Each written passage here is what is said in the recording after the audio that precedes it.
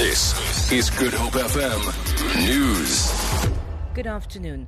Minister for Co-operative Governance and Traditional Affairs Des van Rooyen says a date for this year's local government election will be announced soon.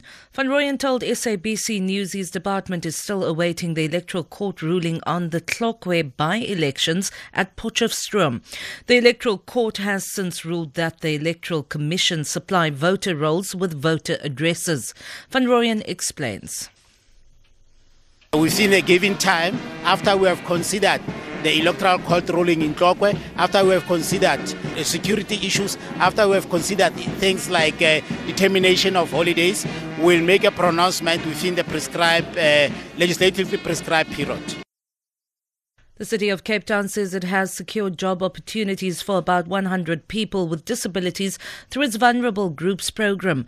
Mayoral Committee member for Social Development Suzette Little says the program will equip people with skills and is being run in 8 districts including Atlantis and Mitchells Plain. Little says people are trained in administrative work in libraries, reception duties and managing switchboards. The City of Cape Town has a mandate to create the awareness of people with disabilities, ensure that they form part of our day-to-day lives.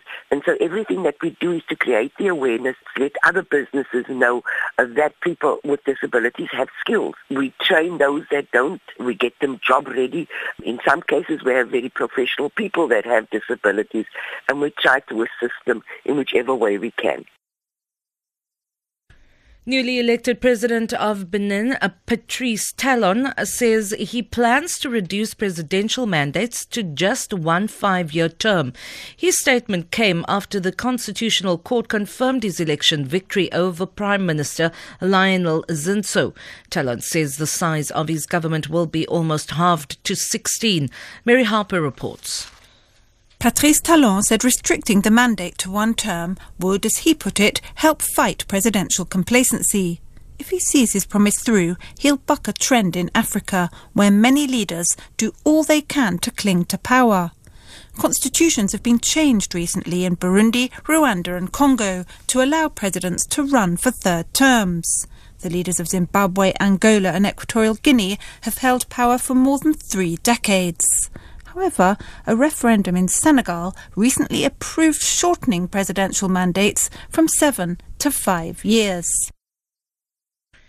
And finally, a new innovative play as part of the mobile thriller series called Brent is on the boards at Cape Town's Alexander Theatre.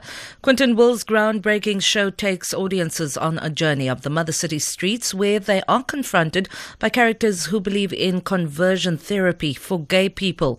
The production features Vinay Henry Farmer and Herman Foster in the leads. The award-winning play has been described as thrilling, immersive theatre.